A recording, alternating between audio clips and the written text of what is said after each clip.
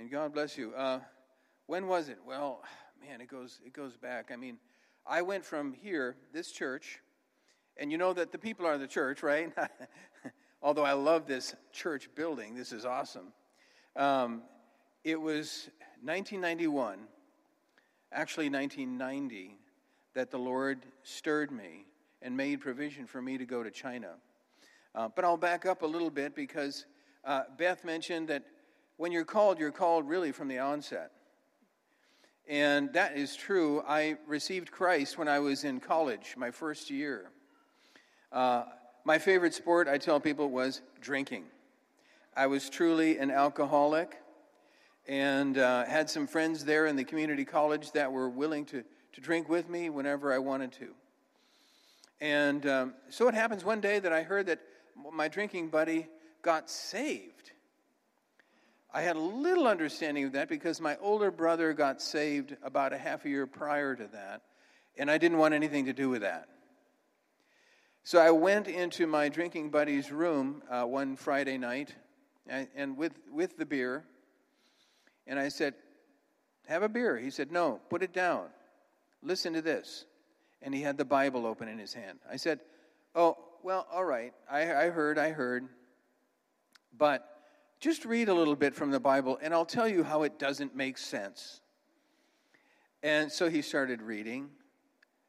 And he said, "Whenever I find a passage that I don't understand, I just keep reading, and the Bible seems to explain itself." He didn't realize it, but that you pay thousands of dollars for that hermeneutic right there. And he had it all figured out right there. And so the Word was coming alive at that point. And I couldn't believe it. I'd never experienced anything like that. I mean, the Holy Spirit had come into that room. Not only did we not drink the beer, we poured it down the drain. And when you see an alcoholic doing that, it's a major day. And so he said, "You should receive Christ now." I said, "Wait, too much, too fast." I said, I'll have to think about it. Well, a couple days goes by, and we head to the church right across the street from the dormitory, an Assemblies of God church, Fort Dodge, Iowa. Iowa. I tell my students in China, say Iowa. And they get confused. Iowa, Ohio, Idaho. It was Iowa. And the preacher preached salvation. And I went down to the altar and I said, "Jesus, I give you this invitation to come into my heart, change my life. But if you don't, I will have a day and a moment that I can stand before you when I die and say, 'I invited you in. Why did you not come?'" Well, he did come. I got up from that altar. I felt forgiven. I hope that's at least some of your experience, if not all, to feel forgiven. It's awesome. Felt like I was walking about 6-10 inches off the ground for a while. And it was beautiful. We started witnessing to people, and I'm going to try to make the long story short. I went to college at Evangel with those two friends, by the way. There were two others. And got a Bible study degree and graduated, went to Philly. But we just came to have an invitation to come to Boston, teaching at a school in Jamaica Plain, and we took that opportunity. But I must tell you, when I got saved, I asked the Lord shortly after that, "What are you going to do with my life?" And I heard him say, "I'm going to send you to the other part of the world." You know, how did you hear that? Well, more clearly than the audible. When God speaks to you, serious, he will speak it in a way that it is clearer than audible because he ties it into your heart. And I went to the pastor and I said, "What does that mean? I'll go to the other side of the world. What should I do?" The pastor said, "Jay, sounds like a missions call. Relax. If it's God," and he said, "I believe it is, he will cause it to happen. The when and the where, he doesn't want you to know." 10 years later, I was standing in China. And God said, "Now do you remember when I told you I would send you to the other side of the world?" And he did, with a heart for the mission at hand. And in Beijing in those years, there were no churches outside the government churches. Very, very few. And it was really a time to start churches. So I had read on cell group planning, cell church planting, and here we go. I had a group that was meeting on Saturday mornings in my home for Bible study, and I said, hey, look, why don't we just do church and be church? And they agreed, and we launched. And before you know it, we became 2 groups. The 2 groups became 4 groups. And it got to apparently, now see, it kept growing even when I left. And apparently it went to 13 groups. And what happened at that point was most of those groups did close shop, so to speak. You say, why? What's going on? Well, the leaders were basically worn out. You see, leaders don't grow up as fast as the church does, many times. You have to raise those leaders up, and that takes time. But meanwhile, many of the people from our groups filtered into larger networks and became the strong arm in those networks. And that I love. I absolutely love that part right there. Because our goal and my prayer always is, Lord, do greater in them. Do greater, larger, more awesome things in their lives than in mine. You see, if we don't pray that way, we're missing it. Let me tell you how. John the Baptist said, he must increase and I must decrease. Now, that doesn't mean diminish to nothingness. It's not this kind of a thing. It means that the glory shift goes toward Jesus every time. And we have testimonies. Basically, that's the long and short of my conversion, my calling. I get more excited telling people about what people that we've touched are doing with their calling. And you've been reading the newsletters, I hope, and you've seen a girl named Hannah. And she has been a powerhouse in that. She runs a tutorial school. When the kids come home from school, they go to her home. 100. And when they go to her home, they learn their lesson, especially English, better than they could have in school. Their school hours, 60 people in the classroom, one teacher. Yeah, I don't know if I could hang in there, my attention. But they come to her school, and she has them form in small groups, and she does English studies with them. Well, and of course, by that time, she has received Christ. She's a very strong Christian. And she says to one of these groups one evening, she says, I'm going to pray. I'm going to sing for you. And now, for a fact, she can't hold a tune. And so she, instead, to get around that, she sings in the Holy Spirit. And so she's singing in the Holy Spirit. All of the kids are unbelieving, unchurched.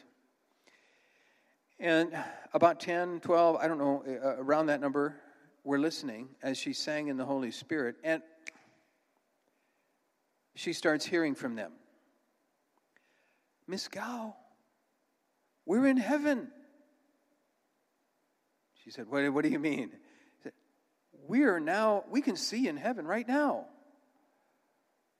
It's like our whole body, but our body isn't there. And so she had them describe further. I see Jesus, one of them says. Another one, help me work on forgiveness, Lord. And suddenly he comes into the presence of God too. And there they are. For the balance of the hour, that's what they were doing. And she didn't know what to do with that. I mean, that would be hard for any of us to contemplate. So that class, she just told them to treasure it. And they dismissed, and another group came in, and she said, I'm not going to tell the second group anything, but I'm going to do the same thing. She starts singing in the Spirit, and Miss Gao, we're in heaven. And she knew they weren't faking. I mean, even if the kids were having fun, they wouldn't think of that one. So she doesn't know what to do with this. She gets a hold of us. Hey, this is what's going on. All the students. And how about you, Hannah? She said, no, I'm not. I haven't experienced it. And so week after week after week, unchurched, unbelieving kids. Suddenly, an unbelieving child says to her, I think I will be a pastor. A little ahead of himself there, you know. And so they all receive Christ and have this experience.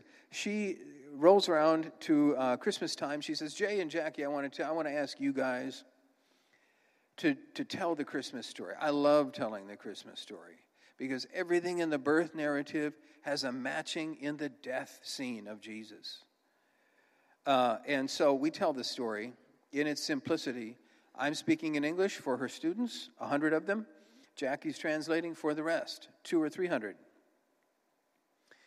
And we finish, and the Spirit was right there. I said, how many of you want to be loved and forgiven by Jesus? How many of you want to belong to him? And the whole auditorium goes up with their hands. And that's the most I've ever prayed with any group in China. And times are tighter right now, security-wise. China is kind of, fearful. There's only two major bodies of people in China, the Communist Party and the church. So the party's kind of looking at the church. 20 years ago, they said, oh, that's nice. You are good people, thank you. And now they're saying to themselves, they're outgrowing us. And that's why things are getting tighter now in China. And so, but Hannah did not worry about that. I did not worry about that, inviting people to receive Christ, because the Holy Spirit tells you what to do. Amen? He will tell us what to do. And John the Baptist said it. I would not change it. He must increase. I must decrease. And I have in that process more and more joy. People of this world who don't know God, maybe they don't believe God, they're looking for joy. And when they find it, they latch on. That's why we've got to have the joy, even in times like this, when weird things are happening all over. And the world is looking at the church. What are you going to do?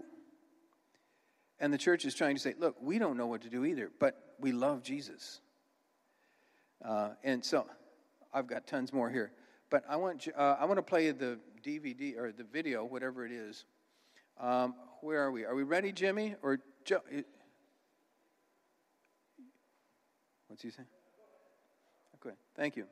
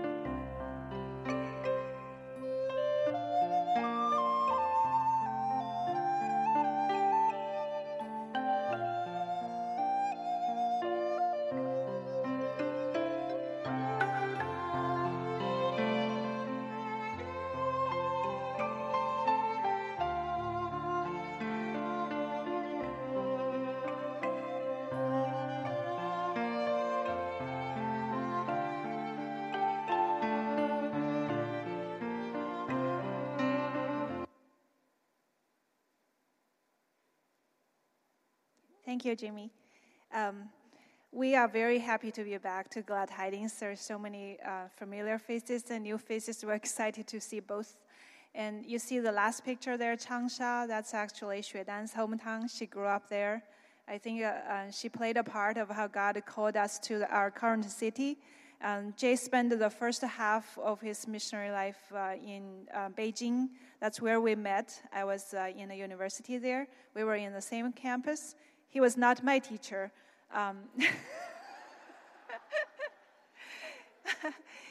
And he was secretly starting Cell Church on our campus. While my classmates, who was already a Christian, and she started to go to the church, and then she got mobilized. She got hold of some tracts. At that time, people smuggled them over the border of Hong Kong, bring it into China. So she would lay those things around my desk and tell me, so aren't those pictures cute? You should keep them in your pocket and then read them when you're on the bus or something. So I was start to read those things and then caught my attention. At that time, I was very hardcore scientific mindset, atheist, intellectual, all those. Just don't think the concept of God is real. But when I started to read those things, it caught my attention that I actually knew so little about science. It's a superstition in another thought. We just believe somebody in authority told us something that's so true, and then we just believe it. So my mind started to change. I received the Lord a few months later. I was the first Christian in my family, just like Hannah was the first one in her family. And then my whole family come to the Lord as well, just like Hannah's family all come to the Lord. But later, I realized that God has unfolded the story way before our realization. A few years later, after we become Christian, my mother was chatting with me, and she said, I actually prayed before I was a Christian. I said, I've never heard that. She said, do you remember you were really sick first year in college? I had appendix burst for 9 days without really known, so I was really dying. And then it so ruined my system. I was in hospital for 3 months, and there's all kinds of bad news that doctors giving to my mom. And my parents were so desperate. And then my mom doesn't know where to turn, so she just nailed down on her own. And she said, if there's a God, I don't know who you are. Could you save my daughter, and my whole family will serve you? And she didn't know who she prayed to. She didn't know who heard it. She just forget it. But a few years later, we realized that's exactly what's happened in our family. God hear our prayer sincerely from our heart, calling out to Him. He always answered and responded to us. And we see a lot of similar things happening. You heard a lot of report about China. Sometimes people got the impression that China is very Christianized. And many people say that China probably has more Christians than America do. But China also has an enormous population. I was thinking about the city we live in now. The reported population is 7 million. And even 1% of that is 70,000 people. I really don't think we have 70,000 Christians in our city. We have 4 churches that's approved. That's called government-sanctioned church. The biggest one maybe have 1,000 to 2,000 people. The rest of them have a few hundreds. And then after that, there's 2 rather strong home church. They have maybe 500 to 700 people. And then there's a few smaller house churches scattered around. That's about it. And the reality is most people we run into, they have never heard about Jesus, or they just know that he's a historic character that started Christianity. And they don't believe in God. Most Chinese people are atheist. They don't believe that he really rise from dead. And Jay teaches in a university for English. That's our visa to enter the country. We can't be missionary, can't openly say we are missionaries in China. We have to have another identity, and English teacher is our identity. So he will have 200 students every 6 months. And next semester, he probably will have a new batch of students. In all the 9 years we were there, I don't think we met more than a handful who come in already are Christian. And none of those are Christian, mature Christian. They may have some contact, or they grew up in a Christian family, or they grew up in the church, but they don't have a strong faith. We don't have any strong Christian in those students that we met. So we believe that's where God placed us. And not only that, just like in the Bible, when Paul go to a new city, he always go to the synagogue and they go to the marketplace. So that's two group of people of worship and people who those people are actually seeking faith. Sometimes they don't have the right kind of faith, but they are really sincerely looking. And that's one direction that God point us to. We go to the government-sanctioned church. That's what approved open church in China. We go there 2 or 3 times a week. We go to the Sunday service, and we go to the young adults fellowship. The church also start English fellowship as an outreach because there is such a zeal to study English. So even some people who are not too keen on learn about faith, they want to study English. They want to learn English. So when church opens a venue like that, a lot of unbelievers will come. They don't mind to discuss the Bible in English because they feel they're learning the language. But we believe when people have an encounter with the Word of God, there will be transformation of the heart. Hannah is where we met outside of the church. That's the marketplace. Our strategy in China is really simple. We just live there, we make friends, and then we see what God is doing, which people God is leading us to share gospel with them. Or if they already have some kind of commitment to the faith, we challenge them to go deeper. We help them to grow in their walk with the Lord. And Hannah, we met her in the outside English corner where people gather around to practice English. So a lot of time it's just free chat. You just talk any topic. So Hannah comes to us and said, "You two look a little different. You're actually happily married." So I haven't seen a lot of those around. So we talked with her, and I invited her out for lunch. And later she told me, she said, "When you invite me out, I thought you were a desperate housewife." You can see she watches a lot of American drama. So we talked, and she became Christian. The amazing thing happened, the turning point of her testimony is when her brother comes to the Lord. You know, when Hannah received the Lord, she was not speaking to her father for years. At least 3 years they haven't speak. They live in the same household, but she was so angry with how her father treated her and the kind of favor her brother over her. And so she just refused to talk with him. So she has to learn the lesson of forgiveness first.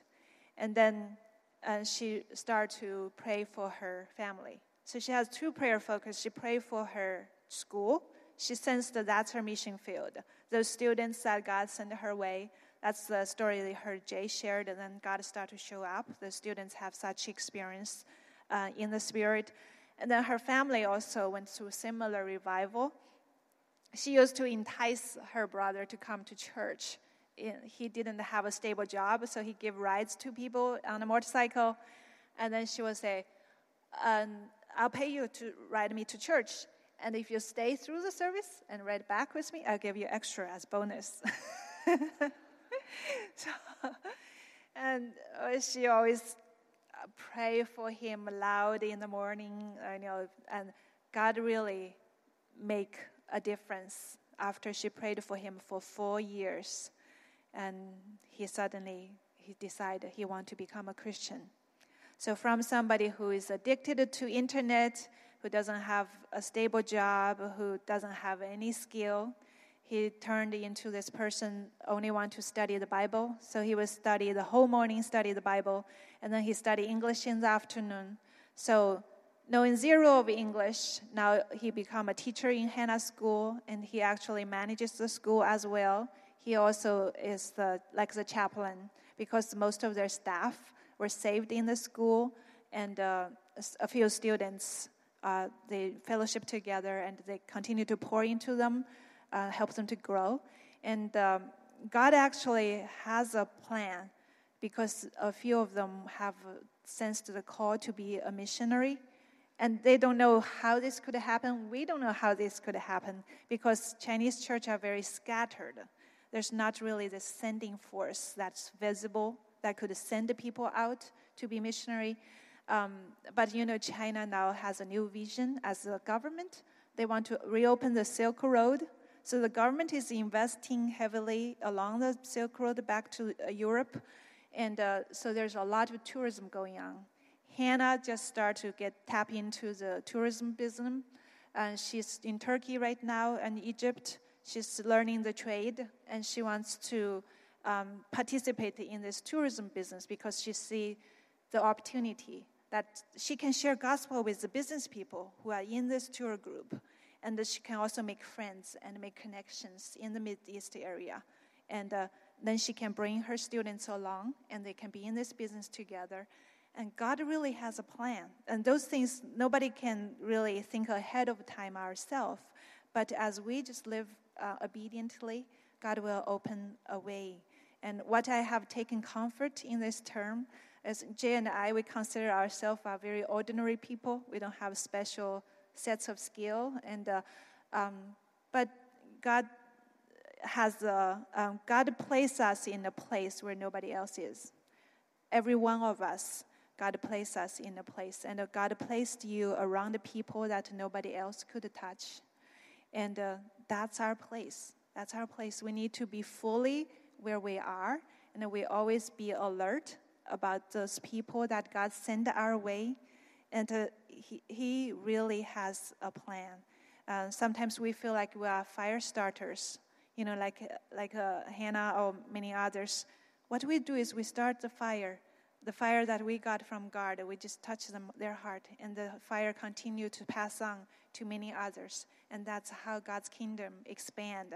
And when we look at something, the task in front of us could be overwhelming. But when we live faithful for what God placed in front of us, and it just always be intentionally engage people.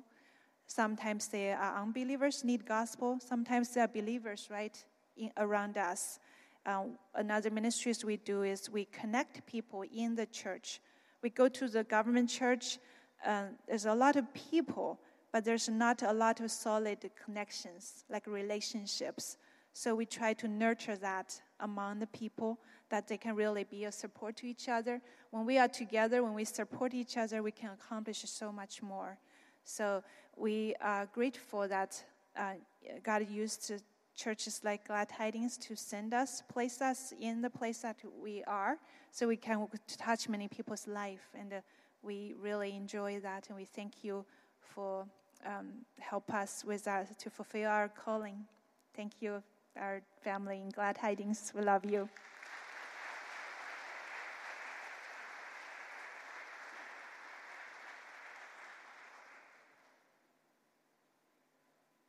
Some of you want to know where from here. The rest of the year, until next summer, I should say, we're going to be in the States, and then we go back for 4 more years.